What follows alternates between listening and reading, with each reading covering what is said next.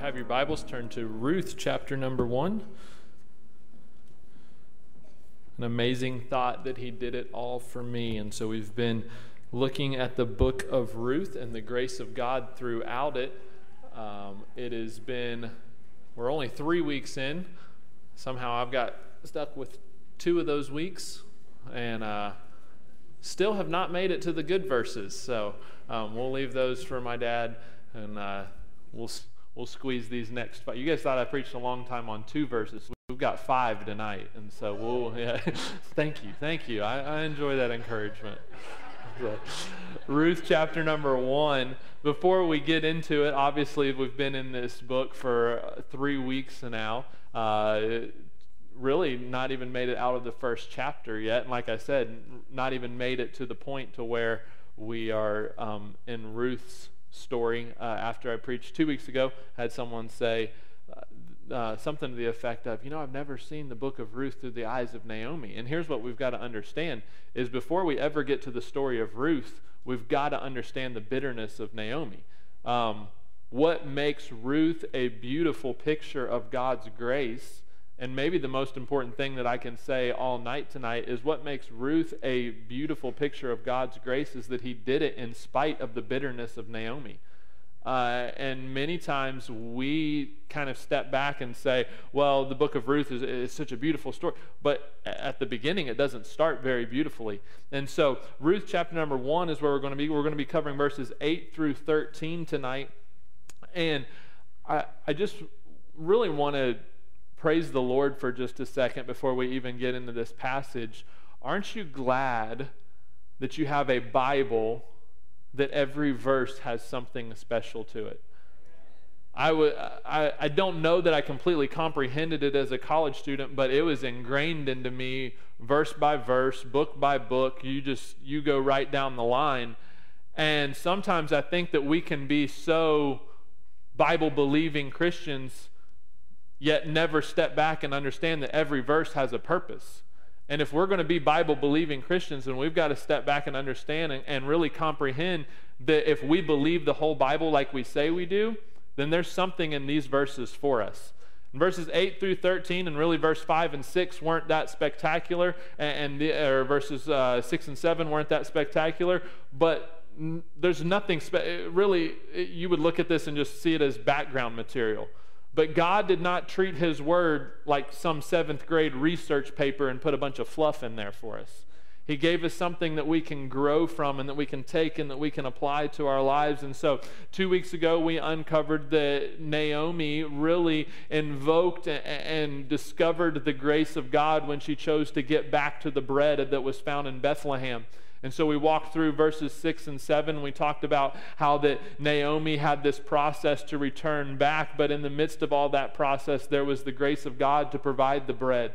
And in tonight's verses, I want you to understand that the grace of God is evident even when God changes our plans. And I wanted you to be very specific and clear on the wording that I just said there, that the grace of God is evident even when God changes our plans. You see, God never changes his plans, but many times our frustration with God and our discouragement and our just downtroddenness in this life is not a result of God changing his mind, but us feeling like that God is working to change our mind. And when we approach that thought, what we have to unpack and uncover is that that's not a failure of God, that's a failure of our trust in him. And so I want us to look at verses 8 through 13 tonight, and then we'll look at a couple of points, and then we will be done. But verse 8, the Bible says this, "And Naomi said unto her daughters-in-law, Go, return each to her mother's house. The Lord deal kindly with you as ye have dealt with the dead and with me." And by the way, tonight's sermon, a lot of this is going to be based off of the wording. So if there were ever a night for you to actually pay attention to the Bible reading, I know it's easy to tune out and to kind of just let me read it to you, but if there's ever a point for you to read it for yourself and read along, it would be tonight. And so verse number 9, "The Lord grant you that ye may find rest, each of you in the house of her husband. Then she kissed them, and they lifted up their voice and wept. And they said unto her, Surely we will return with thee unto thy people. Naomi said, "Turn again, my daughters. Why will ye go with me? Are there yet any more sons in my womb, that they may be your husbands? Turn again, my daughters, go your way, for I am too old to have an husband. If I should say I have hope, if I should say I have an husband also tonight, and should also bear sons, would ye tarry for them till they were grown?" And so here's what she's saying: you're not going to get another son out of me. Once again, the wording and the verbiage here is so important. She said, if I had hope that I could even get a husband by tonight, would you really be willing to wait around and wait on my son? Would you really be waiting on that? And so she says, would you stay for them from having husbands? Nay, my daughters, and then this is the phrase that I want us to look at. For it grieveth me much for your sakes, that the hand of the Lord is gone out against me. It grieveth me much for your sakes, that the hand of the Lord is gone out against me. Naomi was in a victim mentality, and she did not know what God had in store for her. And so tonight I would like to bring a study entitled from our third lesson in the book of Ruth, or our third sermon in the book of Ruth, is what to do when God doesn't follow your plan. What to do when God doesn't follow your plan. Let's pray and we'll ask God for help. Dear Heavenly Father, Lord, I thank you for the opportunity to stand up. Lord, you know that I have fallen in love with this book of Ruth. And God, I believe that verses 8 through 13 have something for each and every one of us. Lord, I know that you have challenged my heart. Lord, you have stirred me. And Lord, I know that many times my frustrations in this life normally stem from the fact that I don't feel like you're working my plan correctly. And so, God, I pray that as we look at your grace, that we would learn to trust you. When things don't seem to be going our way, that we would trust you. When things seem to be getting worse, or things seem to be spiraling out of control, Lord, that we would trust you. And that we would trust that your plan is far better than the one that we have developed for ourselves. Lord, tonight as I stand in front of these people, Lord, you know that I do not want to serve them some microwaved meal. Lord, I pray that you would give us something fresh tonight. Lord, I know that you do not need me, but I definitely need you. And Lord, tonight, these people don't need to hear from Joel Norris. They need to hear from God. And so, God, I pray that you would give me wisdom. Lord, give me the words to say. Empty me of myself. In your name I pray. Amen. Nobody likes a change in plans. I'm a big planner. I like to know where I'm going. I like to know what I'm doing when I get there. Unfortunately, this has been passed down to my son, who about every night before we go to bed, Daddy, what are we doing tomorrow? We're doing the same thing you've done for the other 4 years of your short little life, and that is wake up and make messes and maybe eat somewhere along the way. And so, but for most people, no matter if you're OCD or you're a planner, we don't like when our plans get interrupted or there's a change in plans. It causes us to have this almost sort of anxiety. We maybe get a little frustrated. Everyone responds to it differently, but across the board, we can all identify and say that we don't like that feeling when something changes without our notice, without someone letting us in on it.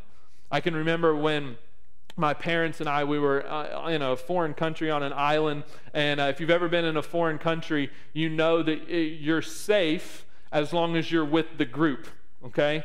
And if you've ever hopped off of maybe a cruise boat and there's all these taxis lined up, or maybe you've gotten to an airport in a foreign country, everyone's kind of clamoring for your business. And so, but as long as you're going the same way as the other 50 taxis on the island that day, there's a little bit of security.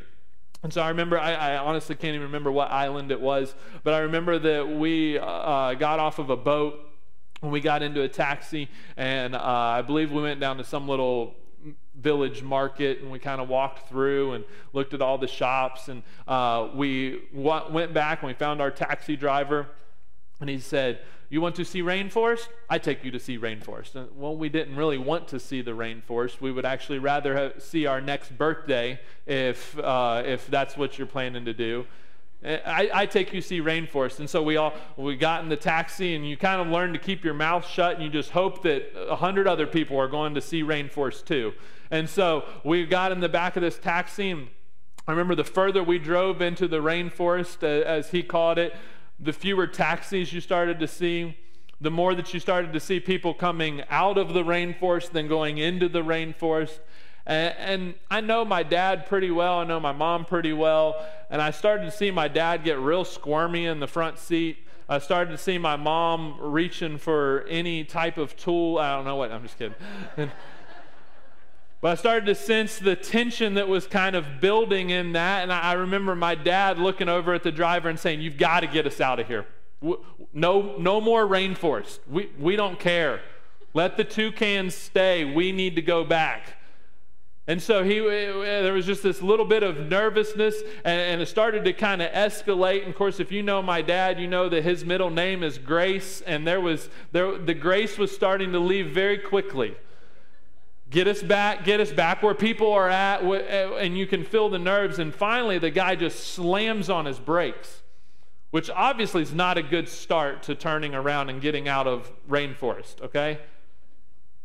And so he slams on his brakes and hops out of the van and takes off going down this hill. The end is near at this point, right? And I remember he comes running back up, and we're expecting guerrilla warfare to be following him, just this group of people with knives in their mouth and swinging from the trees. He comes back up, and he's holding his hands like this, and so we don't know what it is, and he opens it up, and there's these leaves. And he said, you need to take this. And Dad said, I'm not taking it. No, I don't know what that is. He says, no. You take this for your nerves so you see rainforest. And I feel like that it is important to clarify that none of the Norse family partook of the leaves, okay? Whatever they may be. You take this for your nerves so you see rainforest. And Dad said, I'm not taking it. You need to get us back to the boat as fast as you got us here. And so the silent van taxi ride back was very awkward. But the truth is, and we would probably be scared to admit it, that man was probably just doing a little bit of his job to show us the beauty of his island. And here's where I fear that many Christians are at. We are so worried about what God's not doing that we miss the beauty that He is providing along the way. I could not tell you one thing about that rainforest because I thought we were going to have to fight our way out of it. And there are some of you tonight that God has changed your plans. God has done something that makes you nervous and that kind of makes you swell up. God, I don't know where you're going with this. God, I can't comprehend this. And so because of it, we're so worried about getting out of it. We're so worried about arriving at the destination that we fail to look and see what God has provided all around us. And tonight, if you're sitting here and God has issued a change of plans in your life, first of all, you're not alone. But can I just encourage you with this, that it is His grace that will get you where you need to be, but it is also His grace that is going to sprinkle the beauty and the blessings and the love and the joy along the way. And if you can just get beyond yourself and get past your plans and get past how you think God's supposed to be treating you and look around and see what He's provided for you, I promise you that it will change your perspective. And there are too many Christians and Christians in this room tonight and Christians in churches all around our world that have missed the journey because they're too worried about the destination. And the truth is when it comes right down to it, it's because we don't trust God. Naomi was in the exact same situation. She failed to recognize what God was doing in her life because she was so worried about what she did not have. She was so consumed with the fact that everything had been taken away from her, that she was now on plan B, plan C, plan D, wherever she was at in the grand scheme of things. All she knew is that this was not the way she planned it. And so because of that, she responded wrongly. She responded with bitterness. She responded with a little bit of a cynical attitude, as we'll see in just a moment. And Naomi was frustrated with the fact that God was not working her plan. And so because of that, she was so consumed with what God had not done that she failed to see what he had done. And so tonight, here's what I want us to look at is three things not to do when God changes our plans. Before we look at the first one, I want to ask you a few questions. What is it in your life that has not gone to plan? What is it that if you could have stepped back 10, 15, 20 years ago and said, God, I don't want that to happen, that is now your reality? We've all got it. It doesn't matter how spiritual of a person you are, you have a plan for your life. And God has a way of creeping in and changing those plans and taking us on some beautiful side road to a much better destination. But there are some Christians that will miss it and that will grow bitter at God because it wasn't their way. So what is it in your life that has not gone to plan? Whether you verbalize it or articulate it this way, what are you blaming God for right now? What have you failed to recognize the grace of God in your life, pulling you back to Him and trying to draw you to Himself? The bad things in our life are not always there for judgment. Many times it's for us to refocus and to replenish ourselves with the soul-giving spirit of the Word of God. So what is it that you've seen as bad, that you've seen as evil, but as Joseph said, God means it for good? What is it in your life right now that God has changed your plans? How do we respond to that? First of all, we should not assume that God is done with us. Don't assume that God is done with you. Look at verse number 8, and I want you to really listen to the way that Naomi spins everything. Words are the only things that we have that communicates what's in our heart. And we get a really good look at Naomi's heart based off of how she spins these things. Verse number 8, it says this, "And Naomi said unto her daughters-in-law, Go, return each to her mother's house." So she's already saying, don't come with me. Go back to your mother's house. "The Lord deal kindly with you as ye have dealt with the dead and with me." Do you see the slant on that? The Lord deal kindly with you because He hasn't dealt kindly with me. I hope God can do something good in your life because He hasn't done it in mine. Verse number 9, "The Lord grant you that ye may find rest." You go find rest because God knows that I'm too far gone. "Each of you in the house of her husband." Go find a husband for your house because if you follow me, I can't give you one. Then she kissed them and they lift up their voice and wept. You can tell a lot about what Naomi is feeling because of how she responds in some of the words. I want to kind of walk through the passage. She says, "The Lord deal kindly with you as you have dealt with the dead." So go do what you want to do because God wants to do something better in your life than what He's done in mine. "The Lord grant you that ye may find rest, each of you in the house of her husband." You go find rest because I'm not going to find it. If you skip down and you look at verse number 12, she says this, "If I should say I have hope." This is just some dream that she's come up with, that if I even did have the hope, if I could say that I have hope, then even the situation itself is hopeless. You're not getting another son out of me. I'm not getting remarried. I don't even have the hope that God can do that. And so if I should say I have hope. Look at verse number 13, the verse that we kind of focused on. "For it grieveth me much for your sakes that the hand of the Lord is gone out against me." She got to the point where she wasn't even mad for herself. Catch that. She wasn't even upset because of what God had done in her life. She was upset because of what her response to God had done in someone else's life. She couldn't even get past the fact that God might be doing something special in her life. She couldn't even respond and fathom what God had in store for her because she was so consumed with, I don't want you to follow me. You need to go somewhere else. You need to go find rest. You need to go find where God can deal kindly with you. You need to go and get somewhere where God doesn't grieve you like he's grieved me.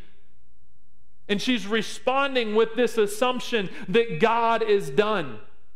She's closing the book of Ruth in chapter number 1 and never letting herself get to chapter number 4, where God has weaved this beautiful story into her life and he has given her things that she could have never comprehended. She wasn't the only Bible character to respond like that. I want you to take your Bibles and turn to 1 Kings chapter number 19. 1 Kings chapter number 19. We're not going to stay here long.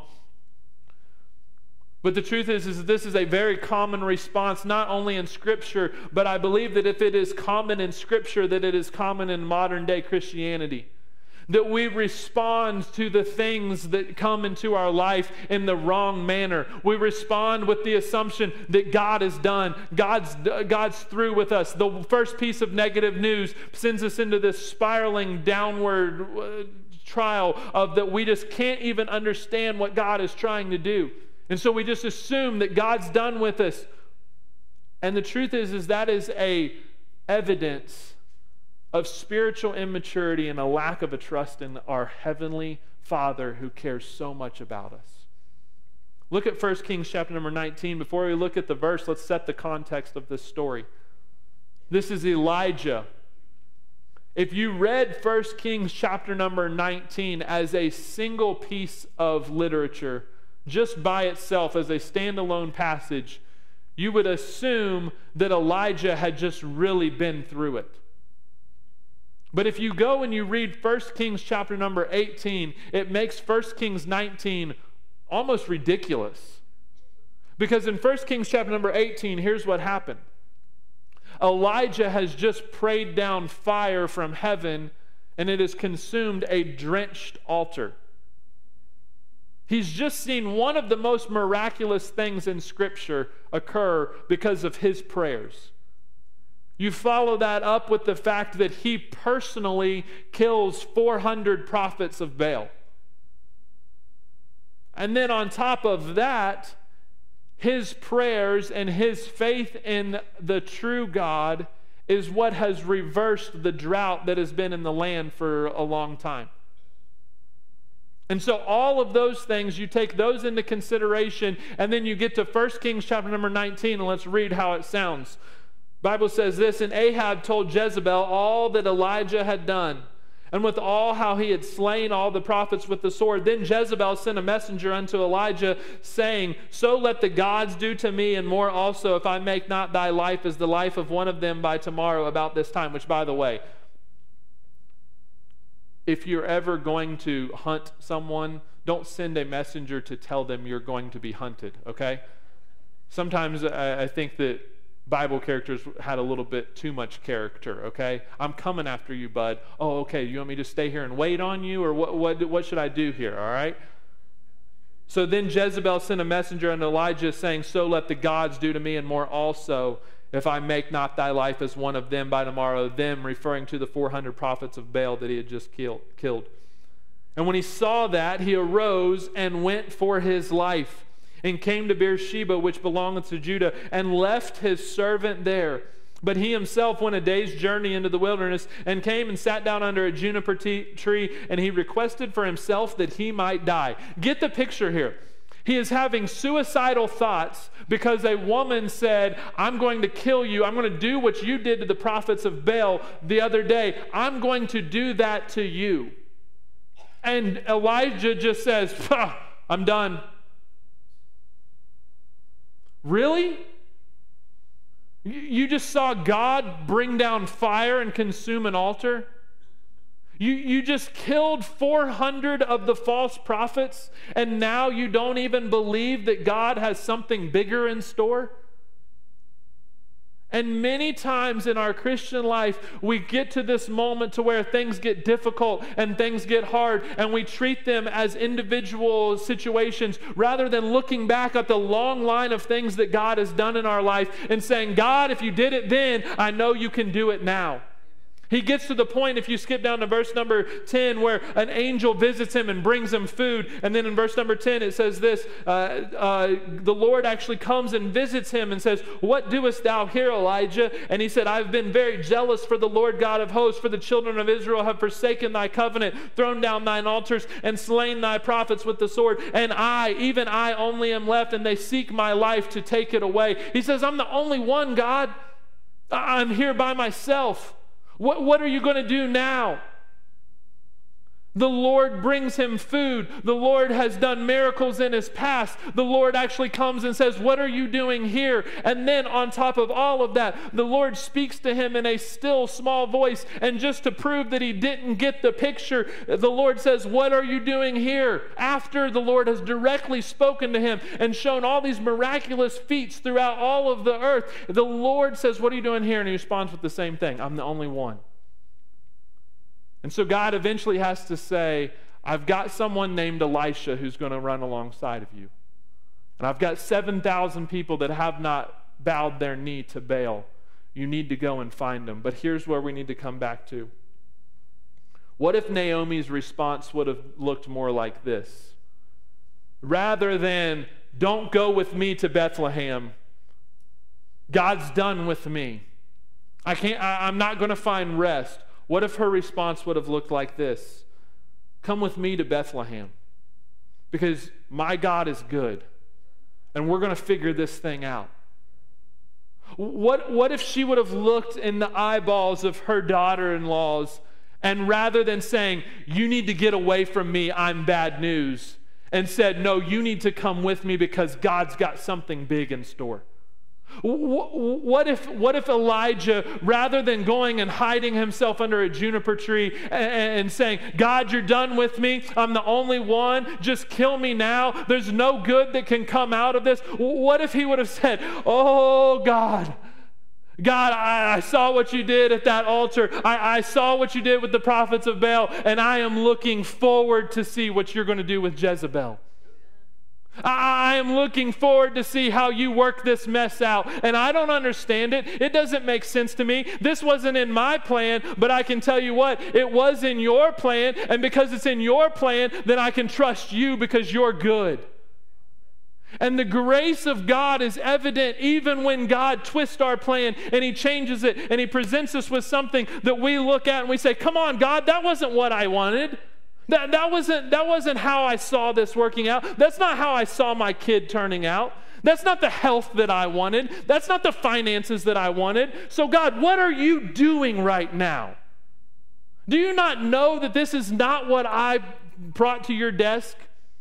This isn't why I showed up.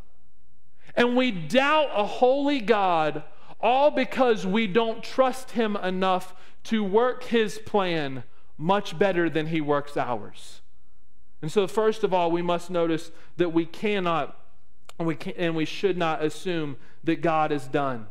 Let the story work itself out before you deny God. But then notice secondly that not only should we assume that God is not done with us, but we should never be guilty of pushing ourselves away from others. And then I want you to listen to the last part of the way this is worded. And others away from God. Don't push yourself away from others and others away from God. Verse number 10 says this, and they said unto her, surely we will return with thee unto thy people. And Naomi said, turn again, my daughters. Why will ye go with me? Verse number 12, turn again, my daughters, go your way. Naomi didn't wake up one day and discover that she was lonely. In fact, she encouraged loneliness. She wanted to be by herself. She wanted to push her daughter-in-laws away. She said, turn again 2 times in 2 verses. Get away. Don't come with me. Just back away and go do your own thing. Elijah did the exact same thing. The Bible says that he got to I believe it was Beersheba. He got to Beersheba and he left his servant there and he went a day's further journey. Loneliness is a scary place to be. But it is also something that you can bring about by your own making because of your bitterness against God. There are people that walk through these doors all the time that are lonely and that are searching. And would to God that they would find someone here that, as we talked about last week, is going to get them back to the place that God wants them to be. But the application for that for us as Christians is this: that there comes a point in our lives to where if we're not careful, we will take the hurt and the pain and the sin and the guilt and the shame that we are experiencing, and we will push everyone away from us because it's just better for me to be by myself. And here's what the Lord laid on my heart today as I went through this passage. When you do that, you're missing the blessing of going through life and encouraging someone else, but you are also robbing them of a blessing. Today, as I looked through this book, I wept over Orpah. You see, the book is named Ruth because Ruth stuck with Naomi, and it wasn't because of Naomi's sterling attitude and character. But what happened to Orpah? We don't hear anything else about her. We don't get to see God do a miraculous work in her life. Why?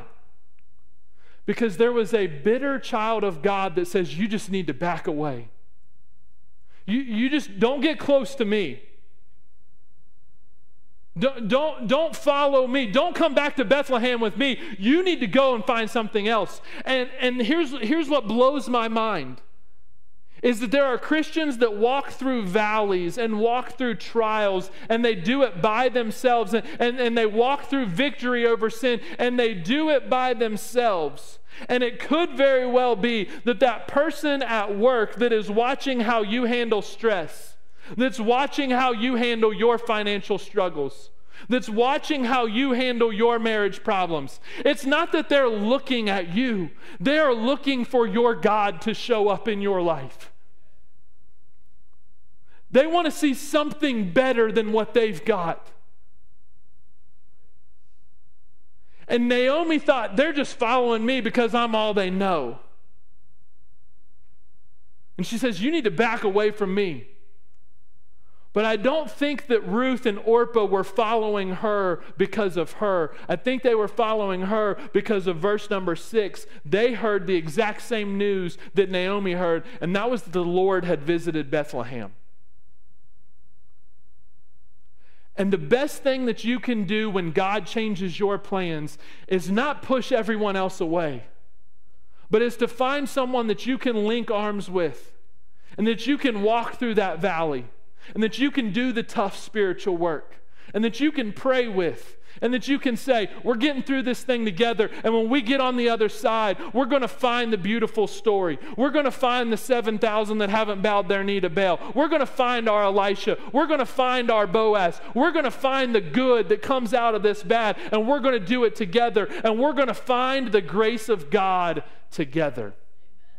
But when you push everyone away, you're robbing yourself of the blessing of camaraderie to go through a trial with fellow Christians and with fellow friends who want to pray and lift you up. But you are also robbing that person of a blessing to where they get to see God show up in your life. And the truth is that Christians all around this country and all around this world, we've gone through so many trials and tests and problems and change of plans, but no one sitting beside of us knows. No one sitting in these chairs know how God's shown up for you. And so you know what they do? They face their trial the same way you faced yours, by themselves. And if you've seen God do something in your marriage, man, you better help someone else get through something in theirs. If you've seen God do something in your health, then you better help someone else get through theirs. But we cannot push others away from ourselves and from God. And then notice lastly, and we'll be done, that not only should we assume that God is done with us, and not only should we never push others away from us and from God, but lastly is that we cannot miss the purpose of God's plan. Don't miss the purpose of God's plan. Look at verse number 11. And Naomi said, "Turn again, my daughters. Why will ye go with me? Are there yet any more sons in my womb, that they may be your husbands? Turn again, my daughters, go your way, for I am too old to have an husband. If I should say I have hope, if I should have an husband also tonight, and should also bear sons, would ye tarry for them till they were grown? Would ye stay for them from having husbands? Nay, my daughters, for it grieveth me much for your sakes, that the hand of the Lord is gone out against me." You read through the book of Ruth, and your heart aches for Naomi, because she's just missing it. She's so confused. We have the opportunity to read all the way through, and we want to go back to Naomi and Ruth chapter number 1 and say, hang on till chapter 4. It's going to get better. But she didn't have that opportunity.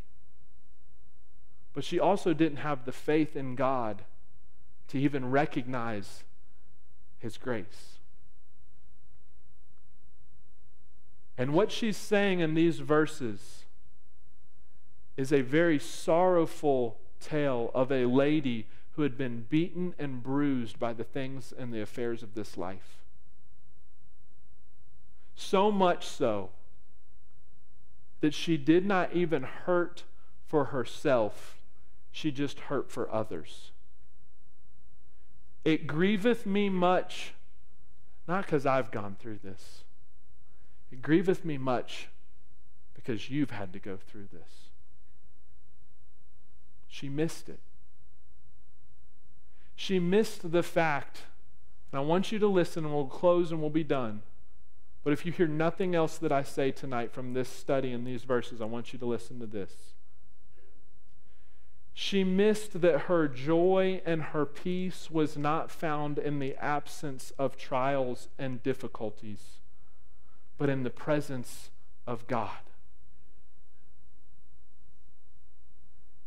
She missed the fact that God's plan all along was to bring something into her life that drew her back to Him. And many times when God changes our plan, what's our prayer? Our prayer is, God, change it back to my plan. Cancer? God, I don't want that.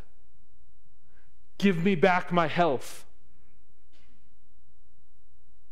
Hard financial struggles? God, I didn't sign up for this. Give me back my money. When the spiritually mature Christian that has a strong faith and trust in God will say, God, I don't understand this.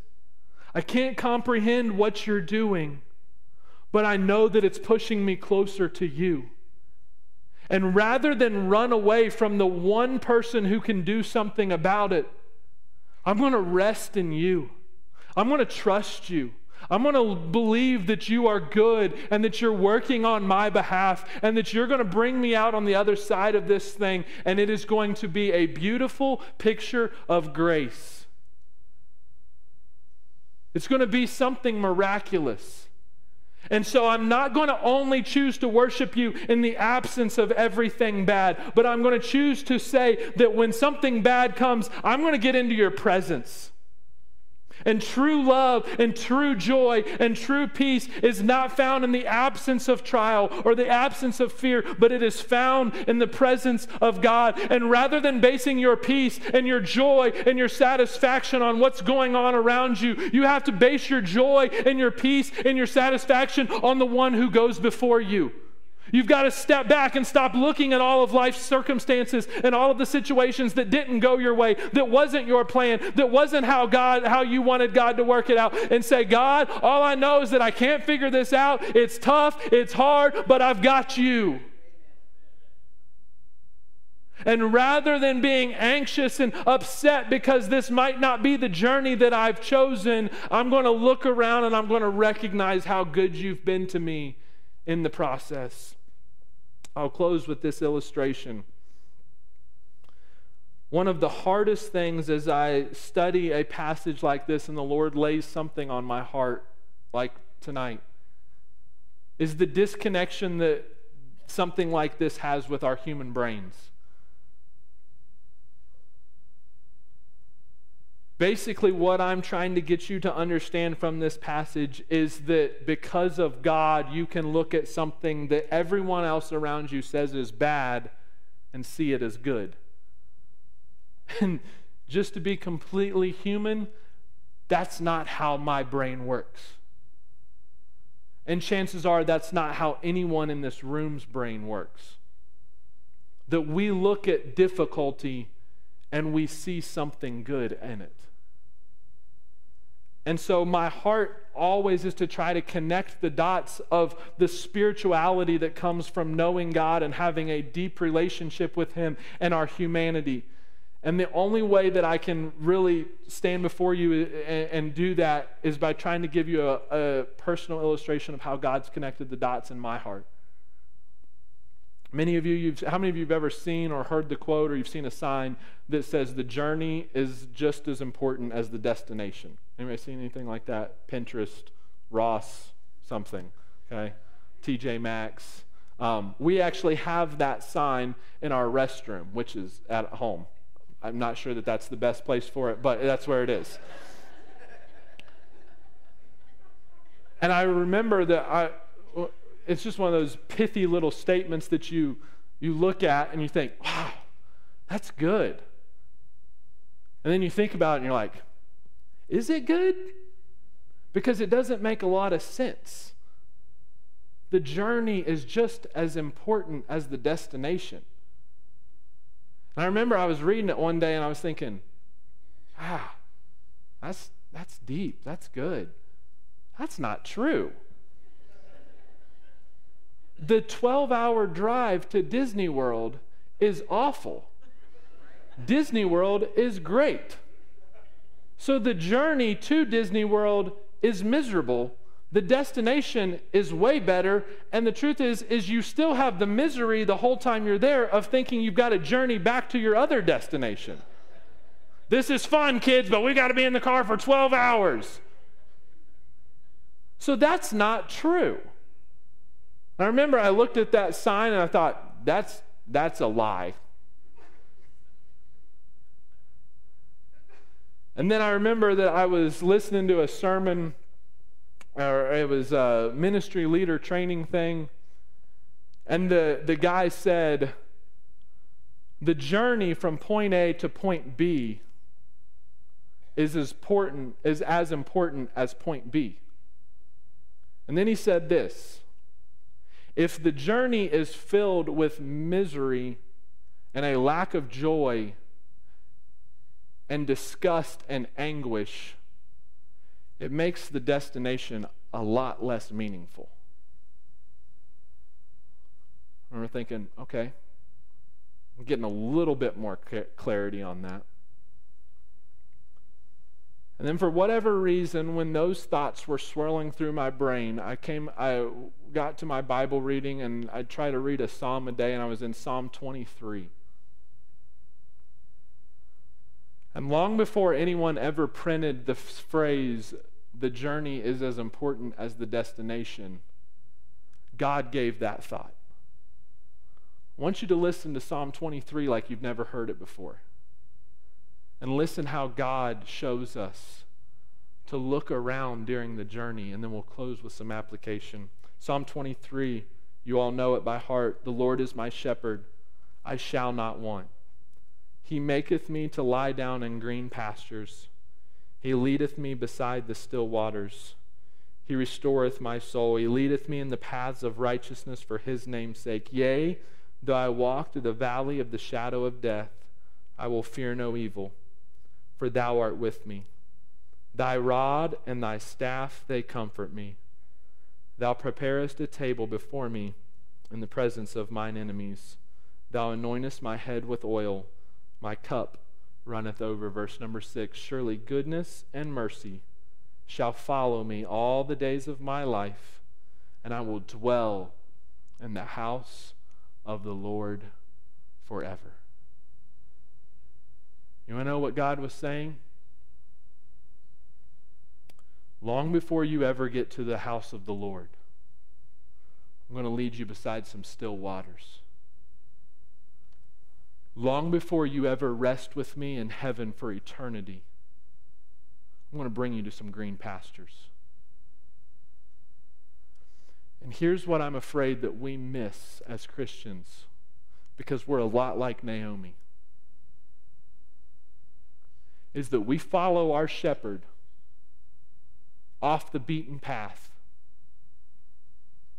and we're frustrated about it the whole time. Man, God, I don't like this. This is not what I was wanting.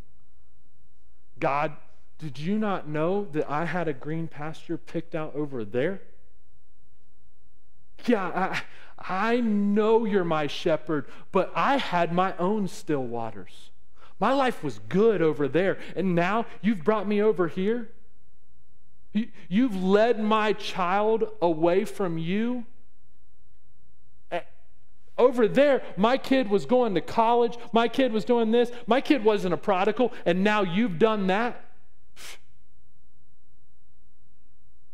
And we fail to invest in the kids that are right under our nose. God, you brought this illness into my life. Over there, I wasn't sick. In my plan, everything was good.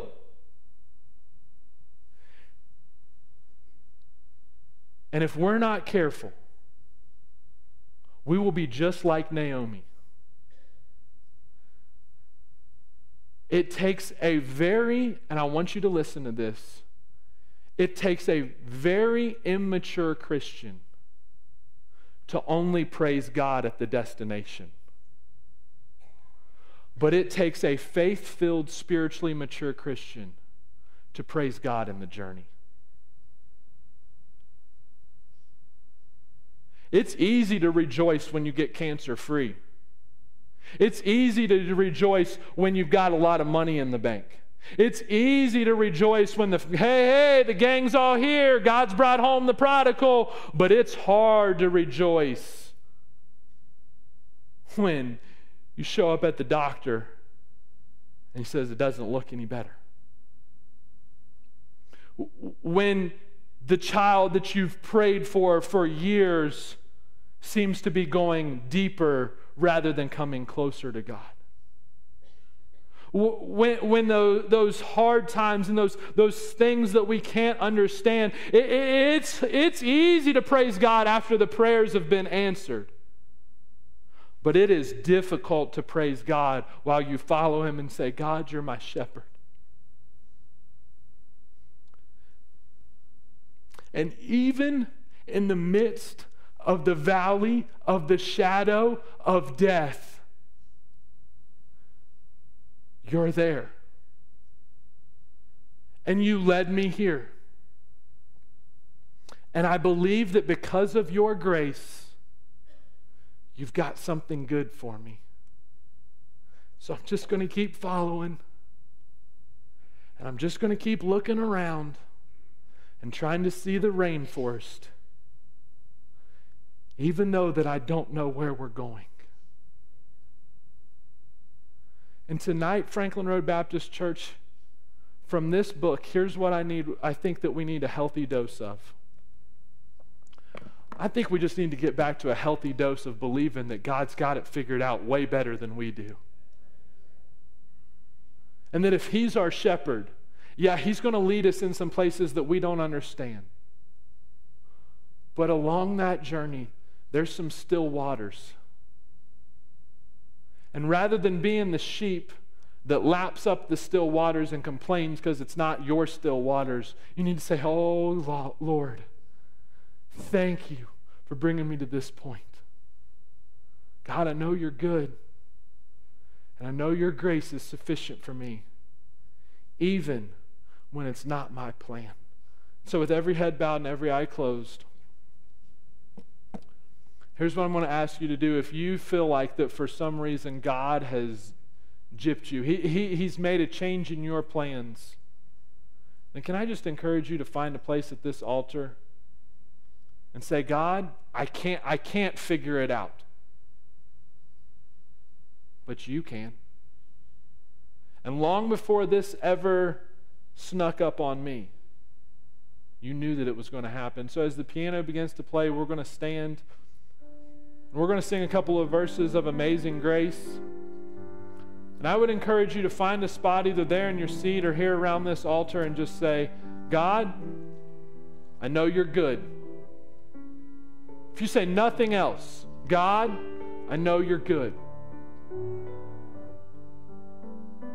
We're all prone to want our plan more than we want God's.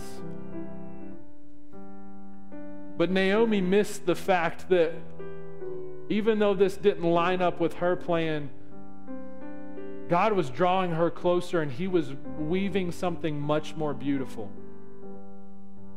And so as Nate sings, we've had some really sweet moments over the past couple of weeks on Wednesday nights, just us as a church family. As Brother Nate begins to sing, I want you to think about the grace of God in your life, how God's shown Himself strong.